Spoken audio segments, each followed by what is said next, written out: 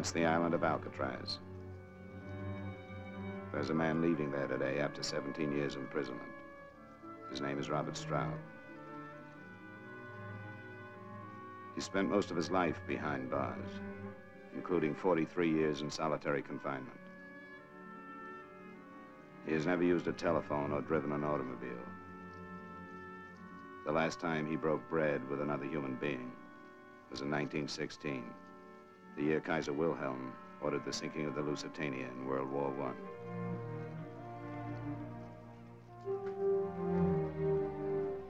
My name is Tom Gaddis. I wrote a book about this man. This is the Masters of Cinemacast. My name is Joachim. And my name's Tom. And we are back. I think it's been about 14 months since our last recording or something. It has been a long hiatus, yes, for sure. I thought we could talk about just, or I really wanted to talk about the circumstances of what's been happening. I listened to, we released, this is going up, or we're recording this the day after our Private Homes, Private Life of Sherlock Holmes episode went up. And I listened briefly to the first 20 minutes of that episode, where I think we were quite harsh on the Master Cinema label. Yes, I would concur. When I was listening back to it, I was like, oh God, that does sound a little bit bitchy. Yes.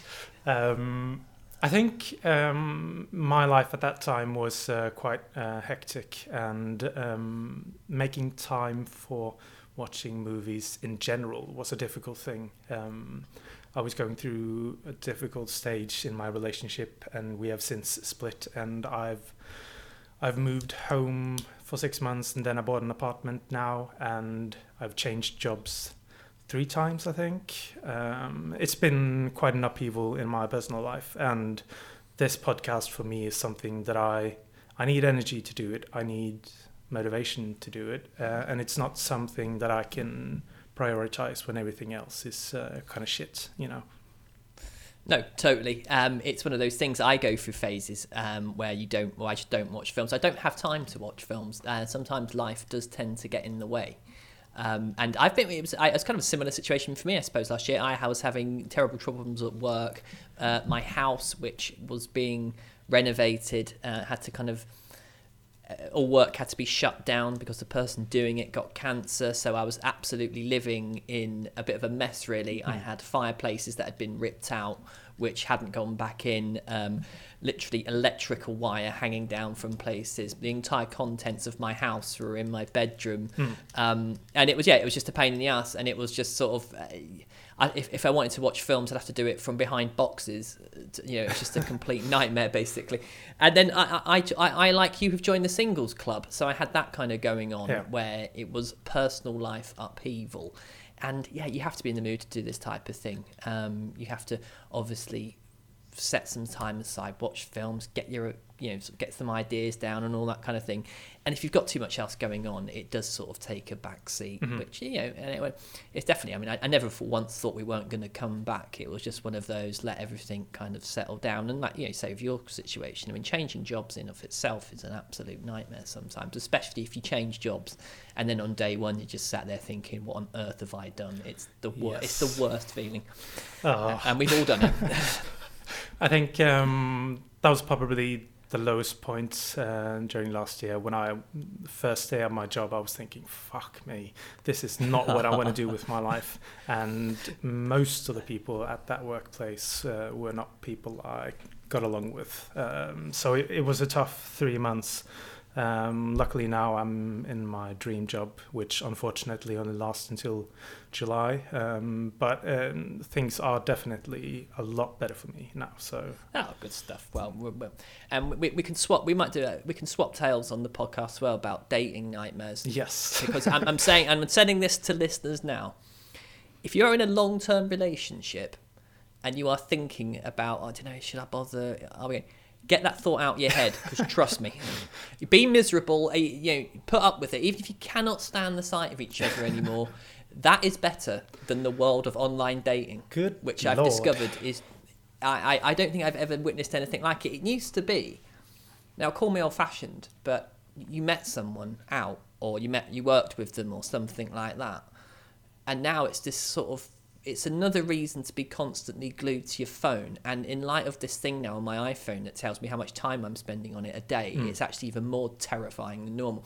So you have to go, and it's the most soul-destroyingly bleak thing ever. And I think I might just become a monk and dedicate the rest of my life to the worship of Tom Jennings. I think that's sort of the direction I'm feeling I should go in at the moment. Yeah, I'm in a position now where I think if certain arrangements now do not work out, I need a break. I think I think that you get caught up in that sort of dream that you really need to find someone fast, and you don't really take breaks from the dating world and just live your life. I think that's where I'm at this point, where I don't want to get into anything new.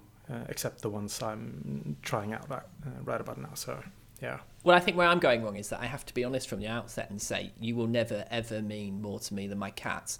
And to some people, that's incredibly off-putting. And it's like, what I really want to say is you'll never be like more than fourth on my list of priorities behind the Cats, films and Crystal Palace. And what I'm fast learning in, I don't think being brutally honest really is helping my cause at the moment. But perhaps not. And my model looks are fading. I'm getting older, but I'm getting older by the year. You know what I mean? It's like, we'll see. I don't know. I just want someone to go on holiday with. Basically, that's the rundown of it. Yeah. I'm thinking that it's a bonus if I find someone. If not, I'm perfectly happy being alone. It's a pretty good life we can live. So yeah. Exactly, and you get to do what you want and whatnot. But exactly, we shall see. We'll keep listeners updated as to how we're getting on. Yes, I'm sure they'll be really interested. Exactly.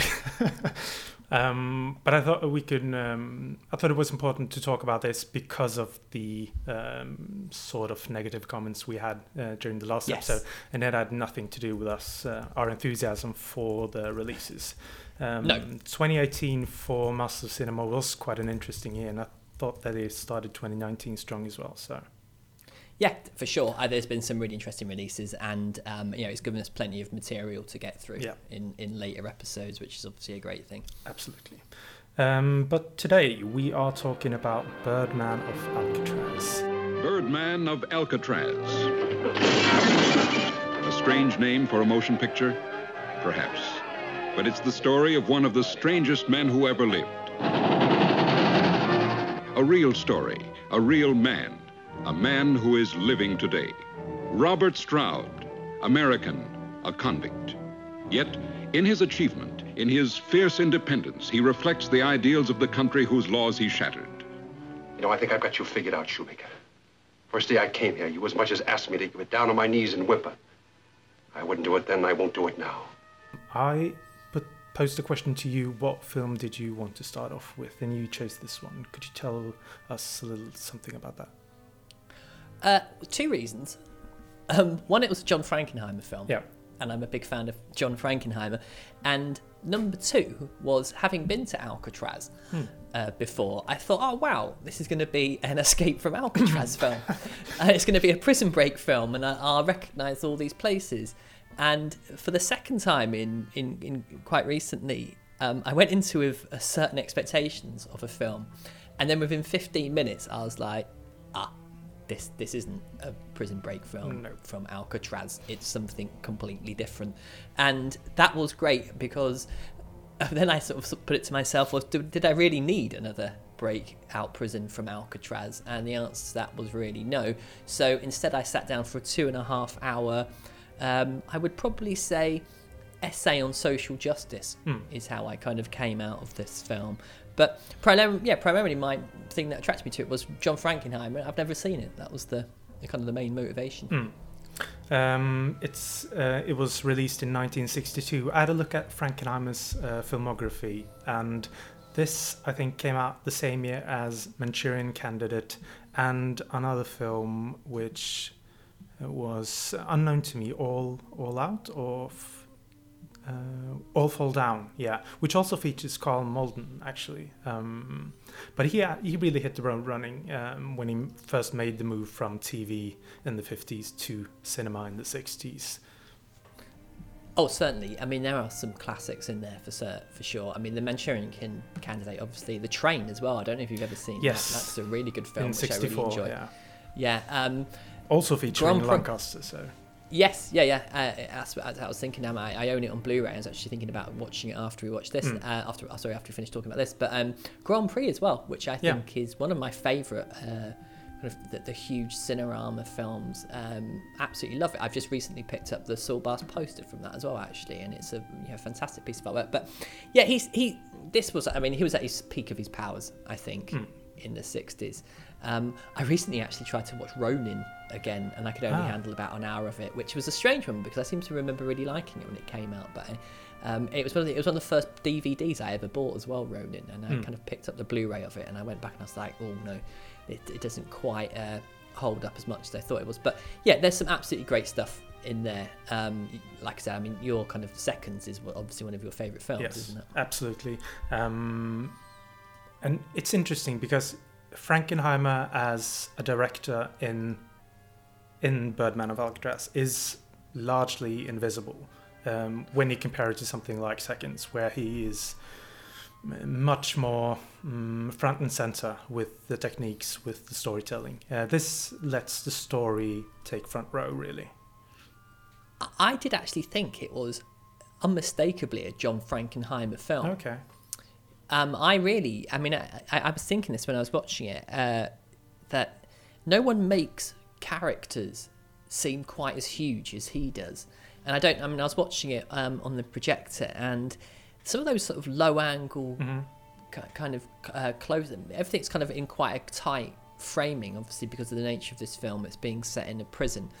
But in those kind of tight frames, he kind of ever does these kind of medium close-ups, just from kind of like waist height, and the characters seem absolutely huge on screen. And it's something I've always thought about, well, certainly his stuff from the 1960s, is he always makes his characters seem so much more large enough. They literally feel like giants, and I don't know whether it's that kind of TV framing kind of aesthetic that he's come to. Certainly, I mean, you look at Grand Prix, is a huge widescreen film. This is obviously a lot tighter and a lot more claustrophobic to a degree.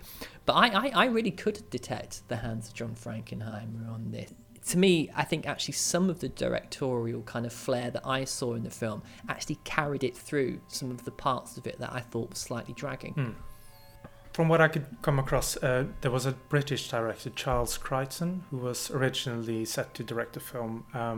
I think they finished a first cut of the film, from what I can understand. And then Frankenheimer was brought in after the director clashed with Lancaster about what type of movie it was. And I think they reshot the first half of the film, at least, from what I can understand. Lancaster and Frankenheimer, they worked together previously on The Young Savages, which was Frankenheimer's cinematic debut, I think, in 1961. But have you heard about this British director, Charles Crichton? No, I wasn't aware of that, actually. No. I never heard of him either. I think he it was quite a surprise that he was given this type of film. From what I could understand from his filmography, he had made more of those British social realist films or something. Right. So it was quite a step up from what he was used to. But and sometimes I guess like when you kind of import foreign directors over to America, it's a completely different way of working. Yes. And I could imagine someone like Burt Lancaster is going to be, you have to have experience and know how to handle. He's quite hands-on, from what I can understand. And I think he's someone who's going to, I think you're going to shoot the film around his performance. I think he's one of those kind of actors who probably take everything I've seen him in. He really kind of tends to take over the screen, and I can imagine if you unfamiliar with that type of situation and you suddenly find yourself parachuted into it and you're working with people, and star power, isn't it? If the star's going to the producers and saying, look, I'm not liking this, I don't think it's working for the film, end of the day they're not going to drop the star, they're going to kick off the dude they've brought in to shepherd the project through. I mean, it's quite interesting. I'll certainly look that up afterwards. The Birdman, it's a film about Robert Stroud, who is imprisoned at a young age for committing murder in Alaska. I think from what I can understand, he was a pimp who killed a man who was beating one of his prostitutes. And it was angled as a sort of justifiable murder. Yes. Yes. I think one thing that I would say from the off about this film is that there's an entire story that's not being told about this guy, and it is very conveniently pushing that aside. And I was thinking when I was watching it that the prison film always tends to kind of go down the route of allegory. That they take, it's a through line through all of them. I think you can see elements of it there, especially if you watch things like A Man Escaped and The Shawshank Redemption and all that kind of thing. And this one, they've kind of gone for this idea that I guess he's kind of like you said, it's the justifiable homicide. It's society locking up a man who's kind of done a good thing by this. There's a nobility almost to what he's done. This guy's beating on a woman, and he's kind of gone. But instantly, I think, okay, well, for the sake of the film, I'll go along with it. But I'm going to kind of reserve my judgment of the man himself, I think. Yeah. Breaking that train window was a serious offense. It was hot. I was thinking of my lungs. Did you think about the possible consequences? You might have started a riot. Even a convict's got a right to breathe. Rights? I don't think you know the meaning of the word. In 1909 in Alaska, you appointed yourself judge, jury, and executioner and killed one Charles Donner because he allegedly beat up a friend named Katie Malone, a prostitute.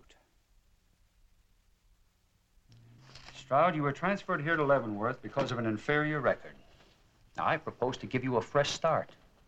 Such rights as you will enjoy are listed here in my rules and regulations. There are 86 of them. I suggest you memorize them. I know them. They're the same in all pens. They tell you when to eat, when to sleep, when to go to the privy. Precisely. And what you'll do for every minute, 24 hours a day. You're going to be here for 9 long years, Stroud. So with or without your cooperation, I intend to make a man of you before you check out these gates.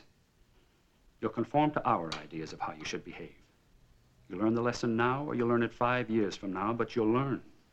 One of the biggest problems for me was exactly the contradiction between the message that the film wants to send and the story it is trying to tell, and how the real life story is such a different one that it sort of seeps through whether they wanted to or not. I never really bought that the character that they are trying to serve me, the one that is a justifiable,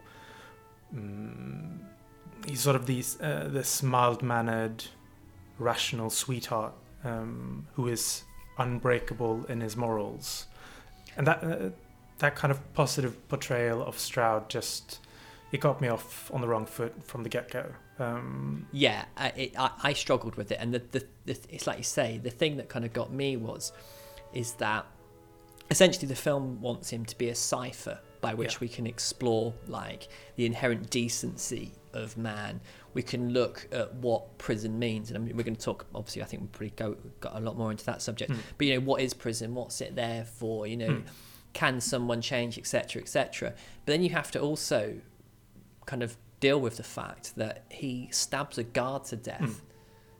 I mean, all right, and the situation with the guard is that obviously the guard's obviously a complete job's worth, and he's going to stop him from seeing his mum and all that kind of. But he still murders him. It's not something that someone should pay with their life for.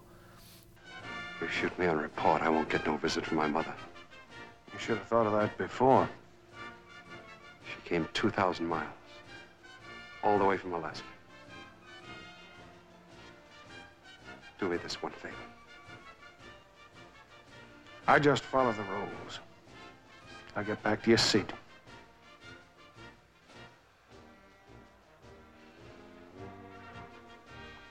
I tell you, I got to see her. And I told you to get back to your seat. You ain't a man, Kramer. You're dog puke.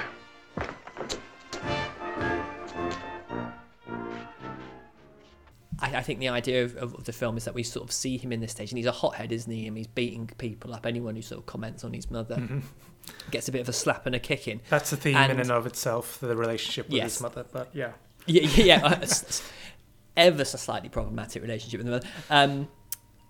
And he's this hothead. He goes around, and obviously we kind of see his redemption, but you also think to yourself, again, I found it hard to sort of separate the fact that this was obviously a real person. I mean, Strode actually, Lancaster actually met him. The guy was alive whilst this film was being made. It wasn't like this is something, somebody's happened in the past.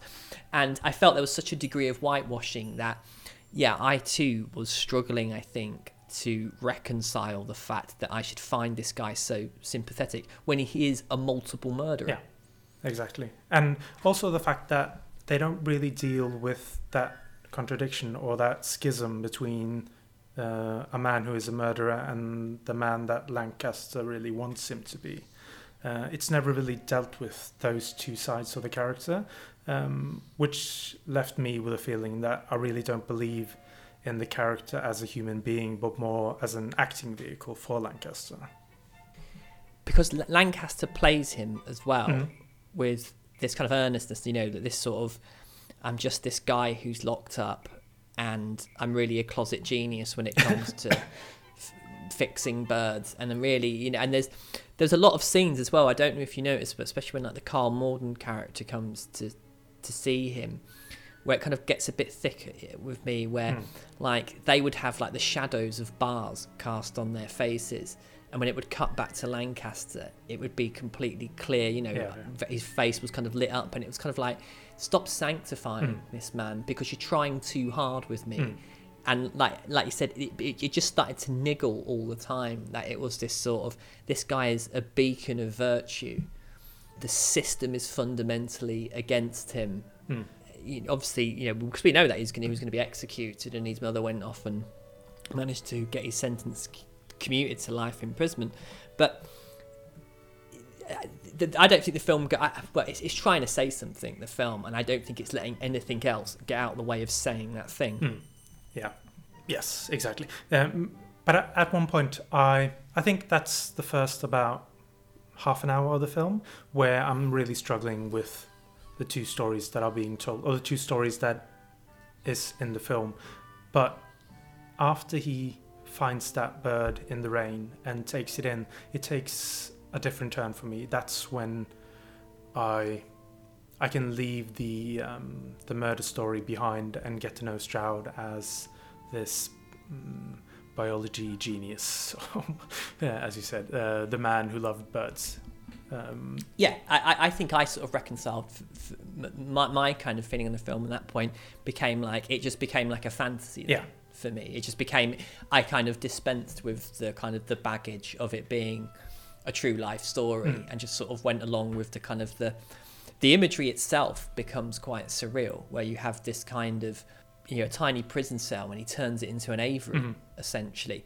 And I think it's really worth talking about one thing which I was absolutely massively impressed with, was the fact that the animals were real. Yes. And his interactions with them. I've never seen anything like that in my life. Where did you get that bird? Found him in the exercise yard, sir. Just put your finger on his feet.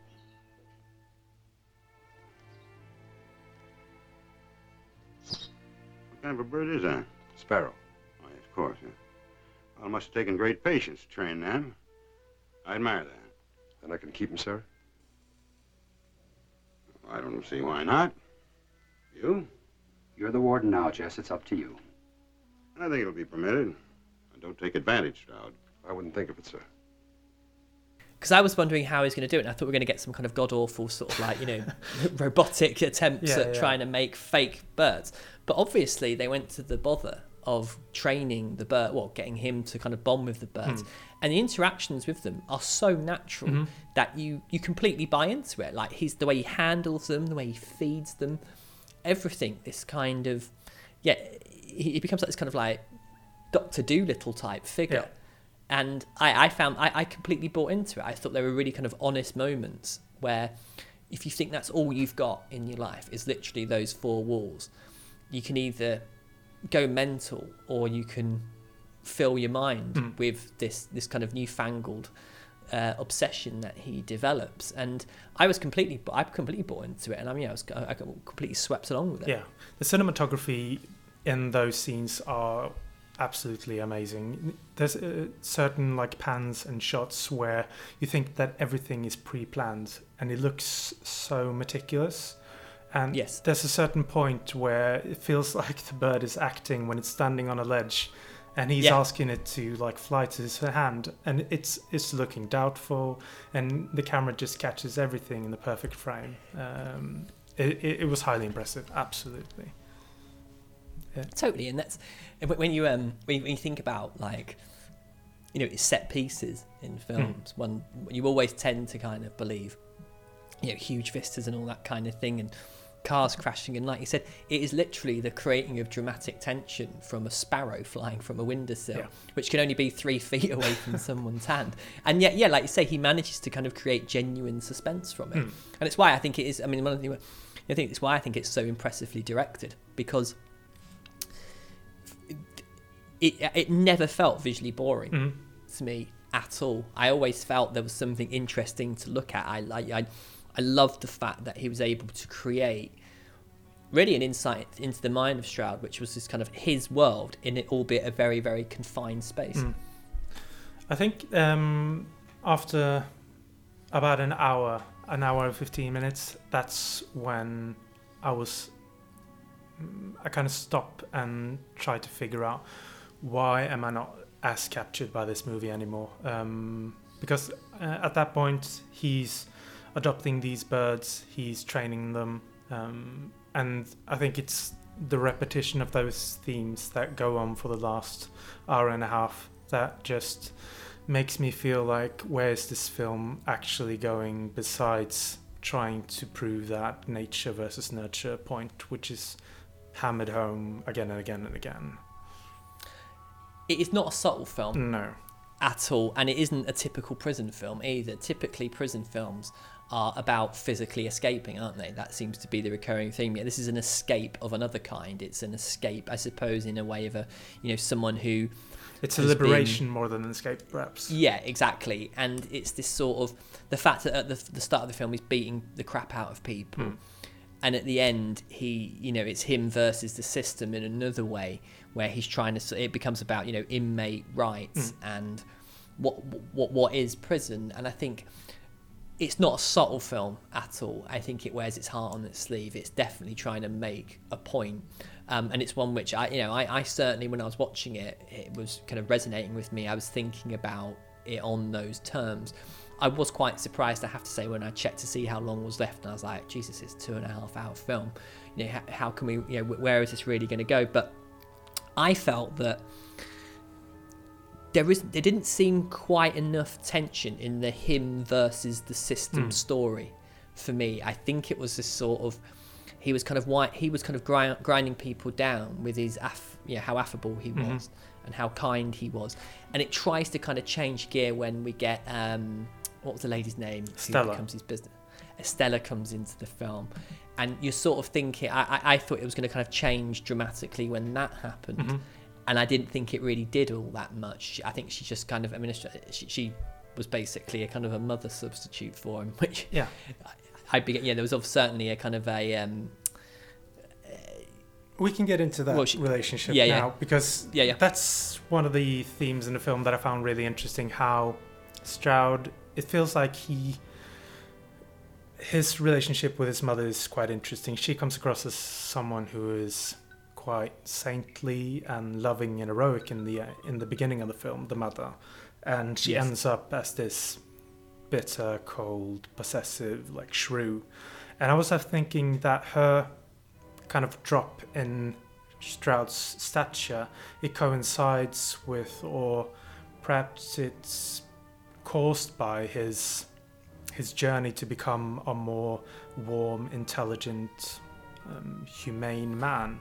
And he sort of replaces his mother with another mother, or another woman, replaces an authority figure with a partner or perhaps an admirer of his. Yeah, it's the thing I got from the mother was that, like you said, like she acts like a jilted lover when he eventually kind of, when he does sort of, when what happens, and there's the whole kind of, she refuses to give a character witness for him or something, doesn't she, in the end, or something like that. Mrs. Stroud, my name is Peterson. I'm a reporter from the Kansas City Star. My paper wants a follow-up story on your son's marriage. No comment. Well, does this so-called marriage come as a surprise to you, Mrs. Stroud? I knew nothing of it. Well, your son's parole hearing will be coming up soon. Who will lead the fight this time, you or Stella Johnson? There will be no fight. Wait a minute, Mrs. Stroud. What do you mean there'll be no fight? Stroud. Just what does that mean? My son is where he belongs. I shall do nothing to obtain his release from the penitentiary. And this is for quotation. I know he's safe where he is. Mrs. Stroud, I want to be sure. Are you saying you'd rather have him in there than free? You now oppose your own son's parole? I'm doing it for his own good.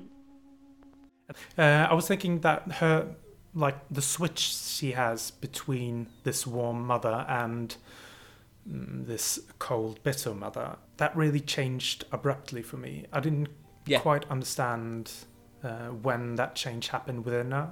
And it seems to be like she goes to all that trouble to stop him from getting hung. She goes to the president and all that kind of thing. And I found it slightly odd. But again, I think I was perhaps wondering if there was, another there's more to that story than was being let on. I certainly, like I say, it was quite jarring to suddenly see her go from that to that. You're like, well, what's the kind of the motivation for that happening?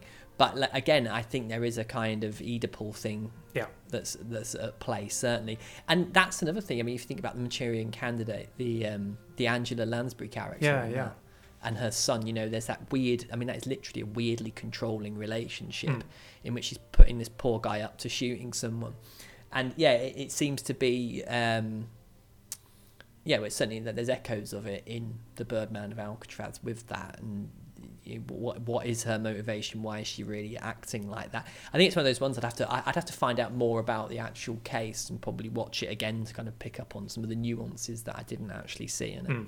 I think that's probably one of the things I found lacking in the final hour and a half of the film, where it seems to be completely obsessed with this man versus the system theme, and it kind of lets go of those personal struggles that he is going through with the different relationships in his life.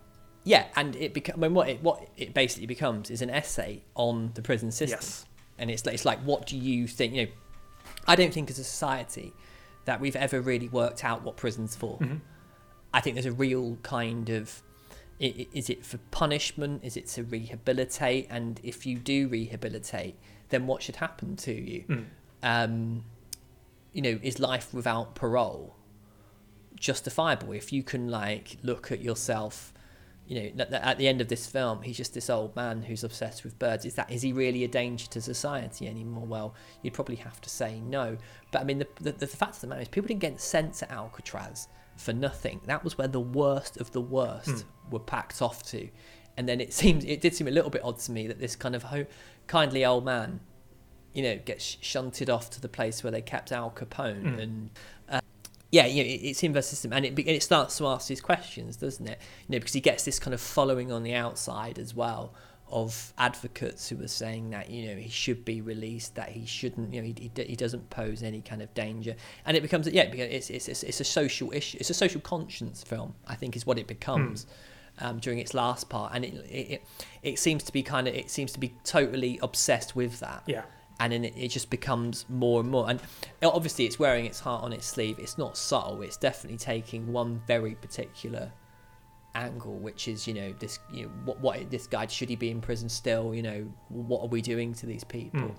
And it's, the film sort of says it all really about society, which is this: if you can execute people and send them to life in prison, I think that's a very nihilistic take on humanity, which is one which we have, like the death sentence and things like that. I personally find it appalling that countries kill people. It goes down there, and it's a film about prison reform, and it's the eternal conversation that we're always having it. What is prison? And I think this film is just an advocate for a more humane approach, which is obviously adds a half hour to it. Exactly, yeah. And the leniency and the humane treatment of prisoners, and exactly what is prison for? Is it rehabilitation? How do we expect these men who have committed murders, they're committed criminal activities, how do we expect them to go back out in society without falling back into the old ways, or have some sort of feeling that they are different from the rest of us? The feeling that I think the film deals with this: how do we stand when it comes to law and morals and justice? But again, it's hard to deal with that theme when the man who is the main character of the film, he comes across as a man who puts his own morals above the social justice system. Yeah, and they've specifically, they've created the character to, like I said, it's to hammer home this point. There's no ambiguity about him. He is a good man. He's in, he has his honor. He has his integrity. He's a killer with compassion. Exactly, yeah. The first person he bumped off was obviously this dude who's hitting on a woman. The second one, he didn't let him see his mother. But the guard hardly come across. The guard, they don't exactly kind of. You don't cut to the guard's funeral, do you? With little Timmy crying that Dad copped a shiv in the heart.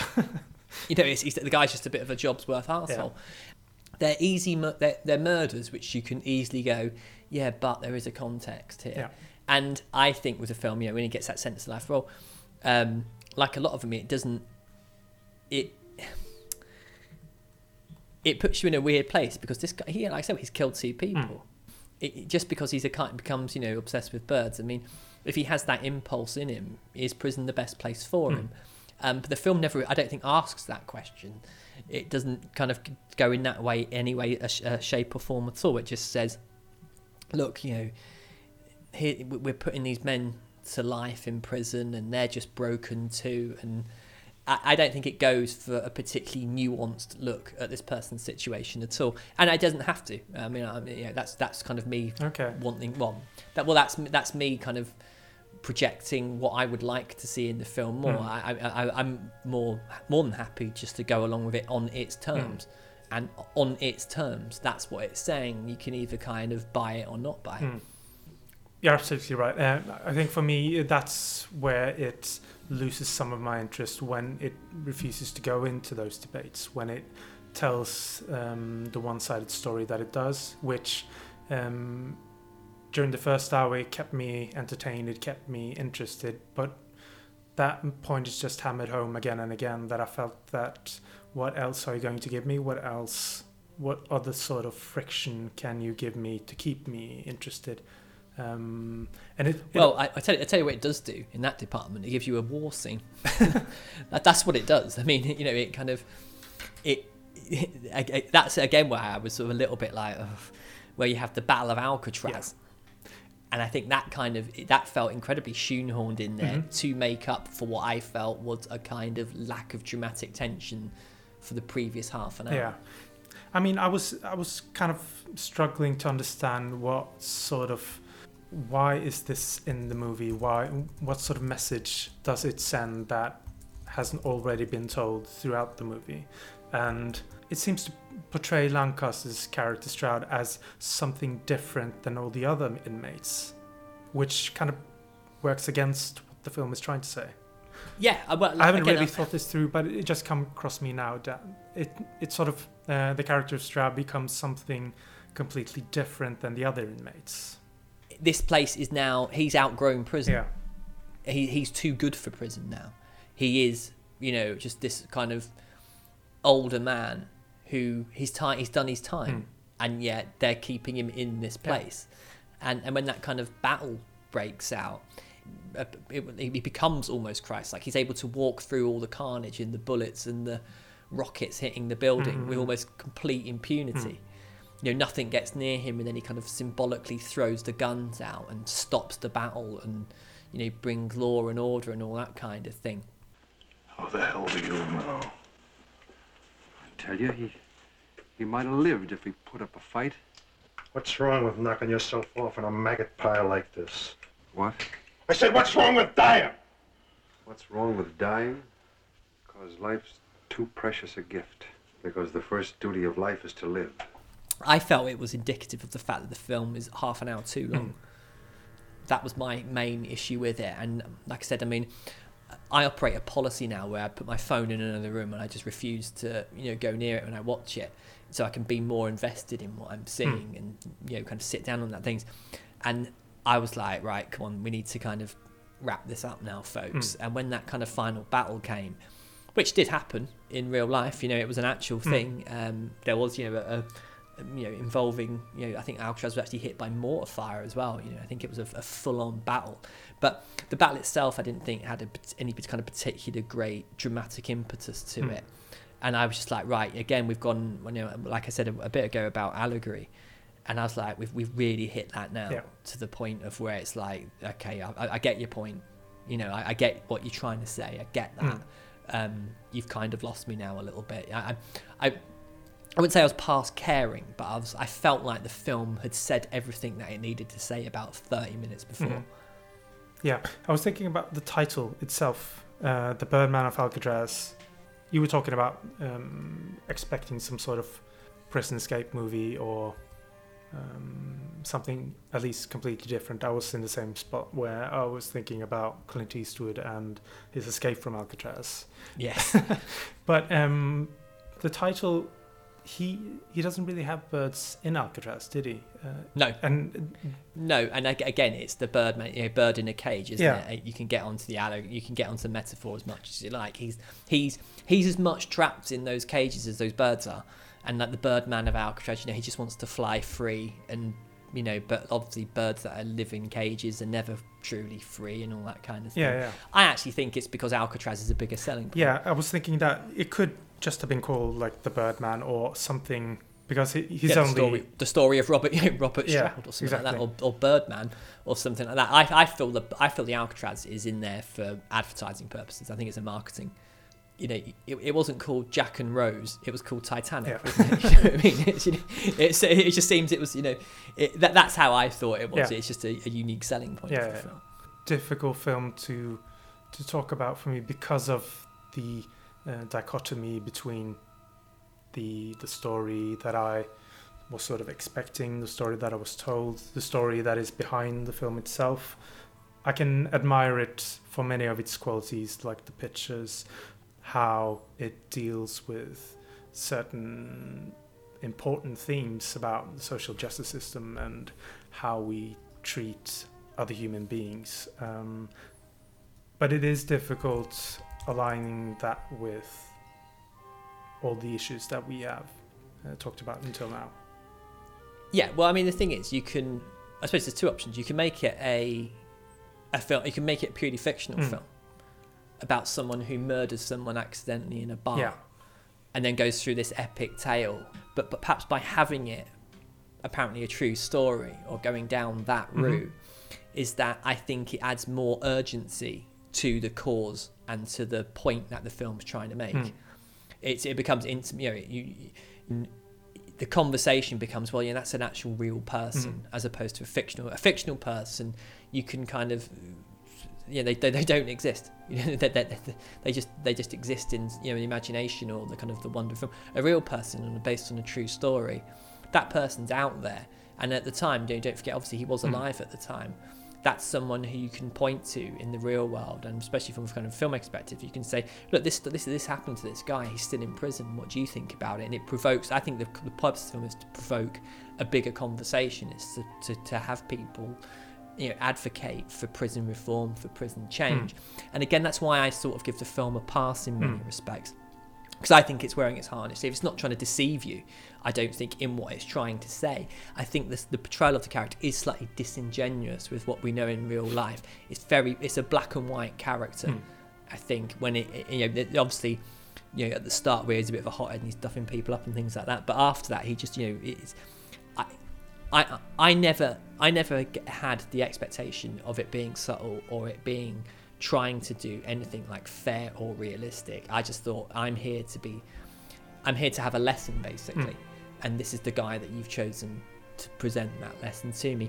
And I think because I sort of made peace with that, I found I was able to sort of get over the humps that you describe and kind of go along with it. Now, I think ultimately what began to happen was I thought it became quite repetitive to a degree, and I was like, I felt it was anticlimactic to a degree, and some of it was a bit, well, like I said, like the lack of subtlety, like when the plane flies over and he's able to tell what model plane it is, and he says something like, oh well, just because I'm not out here doesn't mean my mind isn't, or something like that. And I was like, oh, come on. We've heard this before.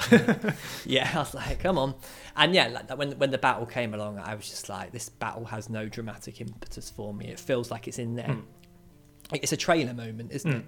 The Birdman of Alcatraz, then you can cut to machine gun fire. That's an exciting film. You're not gonna get people into the cinema by going, here's a 2.5 hour lecture that's going to challenge your opinion on prison film. And I dare say there's a lot of people who would have watched this film at the time and thought, good, he should be in prison for a very long time. And they're not the ones who are going to come if you try and sell them that journey. No. Warden Shoemaker died in 1953. My book was published 2 years later. It is not known if its publication and the ensuing protests influenced the decision of authorities. But in 1959, the old man was finally allowed to leave the Rock. It was not a release, however, but a transfer to another prison.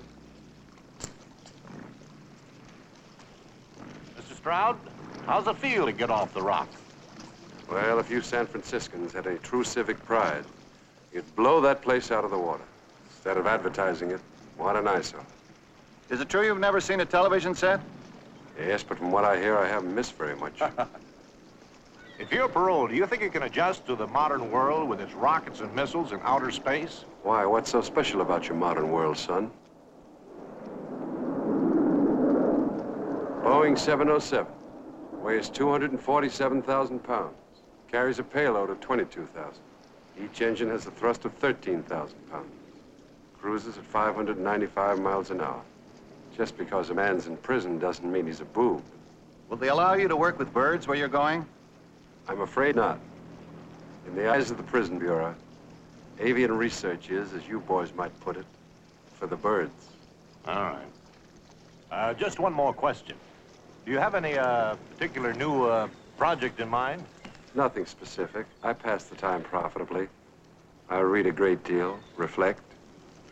I might even spend a pleasant hour measuring the size of a cloud. Go ahead. Thanks, Mr. Stroud. All right. Good luck to you. I was also thinking about the how the bookends of the film, how it starts with the narrator or the actor played the author of the book, played by an actor. I don't think it's the real author. No. It's that also in and of itself, it feels kind of forced in there. I would much rather have just Stroud's story told without all of this extra padding around it. Yeah, it's like the opening of Papillon, isn't it? Where you just see him being marched into those hideous ships. You don't need to know anything else more about them, those guys. They're prisoners going to a very bad place. And the opening of that film always makes me never want to go to prison. And it's like, and that he has this. Well, it's that again. It's the kind of the segue into the film, isn't it? It's to make you fit. It's to break the fourth wall. I never like it when films do that. Anyway, it really. There's only one example I can think where it doesn't really grate on me. But it's that kind of look. They used to do it in the 30s when they used to make gangster films. They'd put these kind of like statements up at the start of the film, like this is a direct personal plea to the American government to solve gun crime, and then it's like that. It's this kind of this guy introducing the film, establishing that it's a real person, making and I think it's kind of like almost like a confidence trick, because it's like, this is a real person, this is it, and it's then trying to take for granted that you're just gonna believe outright in what you're seeing is actually reality. It does align with how Frankenheimer wants us to perceive the movie. It definitely does. Yeah, totally. So, I was also thinking about the score for this film, which I found was quite forgettable at times. As soon as you said that, I was trying to think of anything about it, and I can't think about the score. I was thinking at all. I can't remember it. I can't remember any themes for it, and which is surprising for an Elmer Bernstein score as well. I mean, this guy, he's Mr. Hook Central, isn't he? Like The Great Escape and Ghostbusters, even, isn't it? And Cape Fear and films like that. And yeah, he's someone who I was surprised actually, because I didn't realise it was Elmer Bernstein until I looked at the credits of the film afterwards, and I thought, wow, that is quite a it's a very nondescript score. It doesn't have huge swelling moments, does it? It doesn't have the kind of the peaks that one would think. No, there's an underlying like dramatic tension in those opening scenes, and in that opening score, with Saul Bass's credits rolling in. But other than that, I found that I was sort of wishing for something, perhaps to help with dramatic tension, perhaps. If there was some sort of underlying score that could help us along. Yeah. But again, it's not that film, is it? I don't think that. I think that's the that's the kind of the. It's a surprising film to me. I thought anyway. It's always interesting when you go in with a certain degree of expectations and then have them kind of roundly, kind of disappear on you. Yeah. And like I said, it's not a film that has those moments. Like, it doesn't have the big huggy moment between two characters and the score swells and all that kind of thing. It's devoid of, I think, what's the word? Like over-emphasizing film emotions. You know, the big teary moments or the big, like the Telly Savalas character. When he leaves the prison, that's the type of thing where you would, perhaps in another film, there would be a big deal about that. And you'd have this big orchestral moment where the two guys who are kind of antagonistic towards each other go their separate ways in it, but we don't have any of that in this film at all. And also with the relationship with the Thelma Ritter character, what was she called? Stella. You don't really get their connection beyond a business level, but it tells us in so many words that they are important for one another, but you never really, that's not what it wants to portray for us. That's not the relationship that it's interested in telling. We don't know her outside the prison, do we? But we don't see anything with her setting up the business and taking all the orders and clearly beginning to fall for him. You don't get anything like that whatsoever. No. She sort of takes the mantle from the mother. But other than that, there's no real understanding of her character.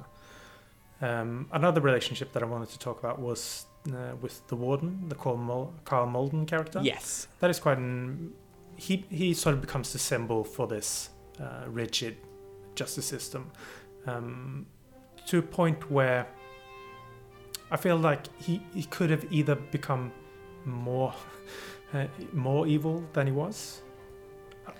Well, I think towards the end there's a kind of begrudging respect between the two. I think because there's a really good scene where Carl Malden, he's just come back from the funeral, and he's like, you're going to rot in here and all that kind of thing, and then he kind of goes off. But then when he kind of comes back into the prison after, he kind of comes back with the kind of the offer that they're going to make him. The kind of relationship between, he's like, sit down, let's talk this through, and they're quite gentle. The kind of the antagonism between them has gone. It did remind me how much I just love Carl Malden though. He just brings he's such a great character actor, I think, and I think he makes that character quite believable and sympathetic. I didn't see him or feel that he was particularly evil. He's someone who's obviously got a kind of a vision, as it were. But I don't think you judge him too harshly. Or at least I certainly didn't. I felt that he had a valid perspective on what he was doing, and I think again that's another thing I did like about the screenplay. It did kind of, I think, I never felt like, oh, here comes the big bad guy. I just thought, I mean, I didn't necessarily agree with what he was doing, but I agreed with the integrity behind what he was doing, or from his personal integrity into what he was doing. And a scene where he explains, like, look at where we're coming from, look at what I'm trying to do, at least, within the confounds of this system. I'm confiscating this manuscript, Bob. So you read it? Enough to realize that it's a blast at the entire penal system. You're in serious trouble. The Bureau has known for months what you were writing. You haven't told me what you think of it.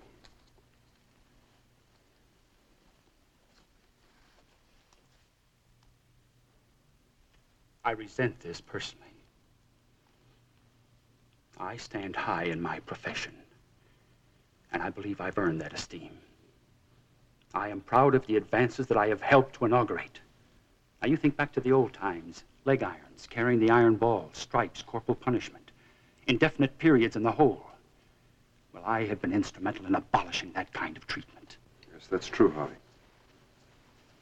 Furthermore, you completely ignore my fight for a constructive work program. Like making belt buckles? Or running a drill press? Oh, I see. My entire career has been for nothing. I'm all wrong and you're all right. I'm not talking about one tree, Harvey. I'm talking about the whole forest. I haven't spent most of my life behind bars for nothing. I've reached a few conclusions about penology, and a couple of them may be valid.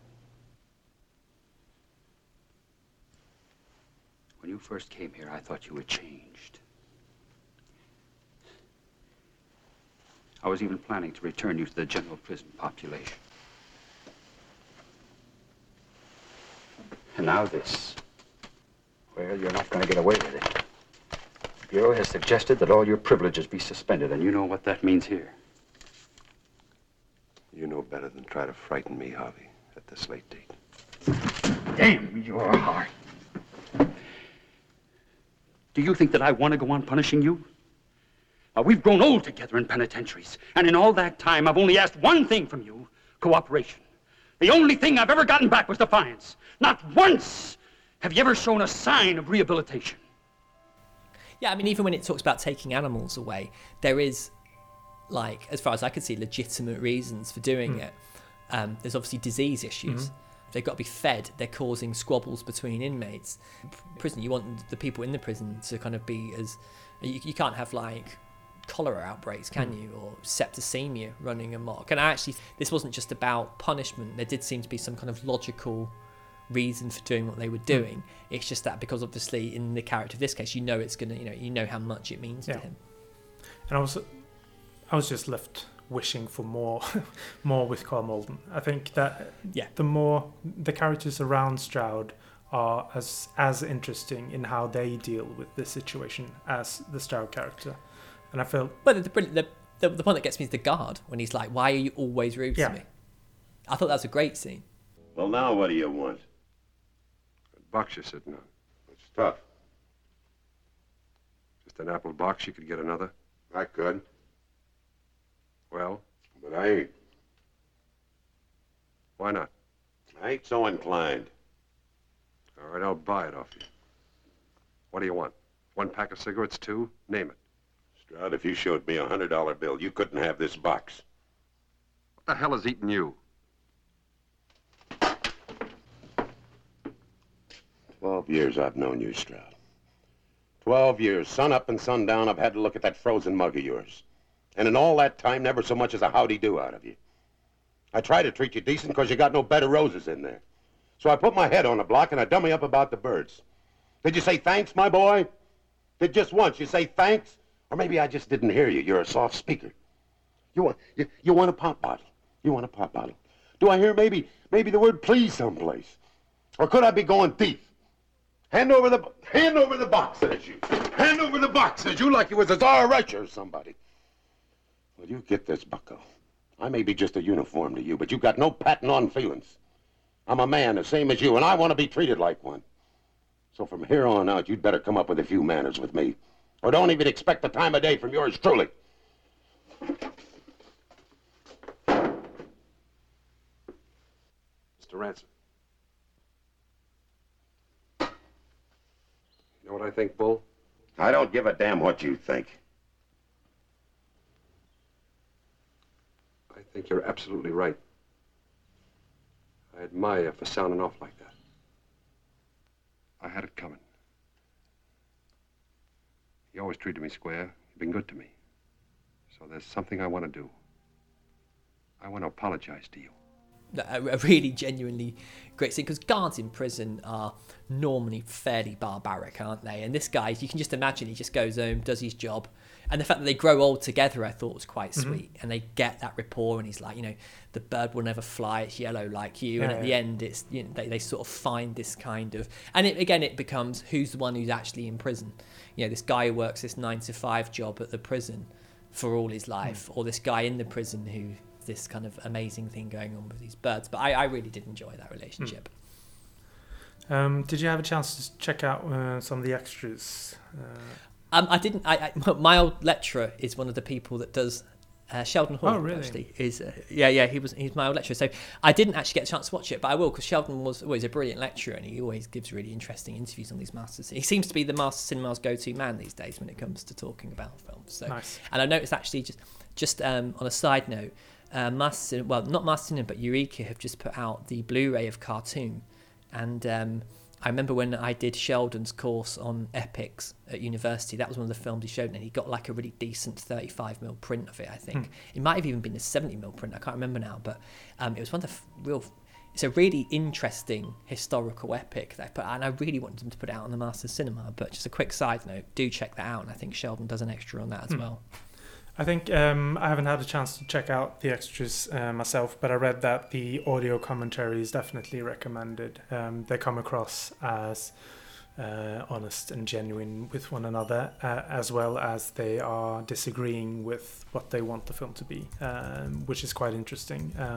It's an earnest commentary, which is not something you usually find on audio commentaries on films. So yeah, it's weird with audio commentaries. I mean, do you still listen to them? I haven't for the last 18 months or something. I was religiously looking at everything before, but now I don't have the time. So it's interesting, isn't it? I tend to have them on in the background. Yeah, and I've done it before where I rip an MP3 off them and listen to them on my phone or something like that on the way to work. I really do enjoy doing that. Yeah, I'm thinking that is something I'm going to try to do, to try to listen to more audio commentaries, because finding time to sit down and watch a movie or watch an audio commentary, I'd rather watch a different movie than usually. Yeah, totally. Yeah. What did you think about the transfer? I thought it looked like an older transfer from what I could see. It was a little muddy, but something that hasn't really been recently put through the cleaners. It does look good. It was, I think. Yeah, it was good. I thought it was just fine. Would be my kind of my thoughts on it. It's not the most. It's not the best transfer I've ever seen, but it's certainly not a bad one at all. It works perfectly fine. Some of the close-ups are really good as well, I thought. And I was thinking actually it was pretty filmed on either 35 or 50mm lenses. And I think it really, like I said, having watched it projected, I found, those kind of the height and the scale of the film I thought was really interesting, and it did kind of preserve these kind of sharp edges of the bars and the walls and all that kind of stuff. So overall, I thought it was good. My only issue was I thought the sound was a little bit fuzzy on this Blu-ray. There was a couple of moments where it sounded like it needed to be equalized a little bit better, or there was like clipping on it or something like that. And I did check it on 2 sets of speakers, and I thought, it just sounded a little bit harsh in certain places.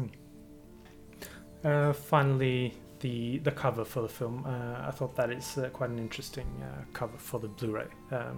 With the anything by Saul Bass is just amazing. I mean, his work does adorn my walls, and again, that's anything. I hesitate to use the word simple with Saul Bass, but it's just not fussy, and he just manages to do things with very minimal, kind of seemingly minimal effort, or just very simple graphics.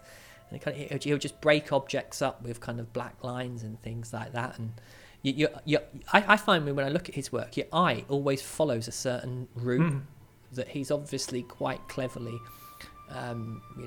worked out. I mean, I work with graphic designers, and they're always kind of searching for this elusive way of catching your eye, and he just does it seemingly at will. So I would gladly sort that poster out and put it on my wall. All right, I think we've reached the end of our conversation. Yes. It's been lovely getting back into things, actually. Yes, it is. We shall start start churning more out. Yes, and thank you, listener, for being with us for all this time. We've been silent for a long time, so hopefully... Yeah, it's always been nice as well. People on Facebook had some really nice comments when I said we were coming back as well, and so certainly we can reward people's patience with a more regular output. Absolutely. So thank you, John, for joining me. Thank you, mate. And until next time, thank you for listening.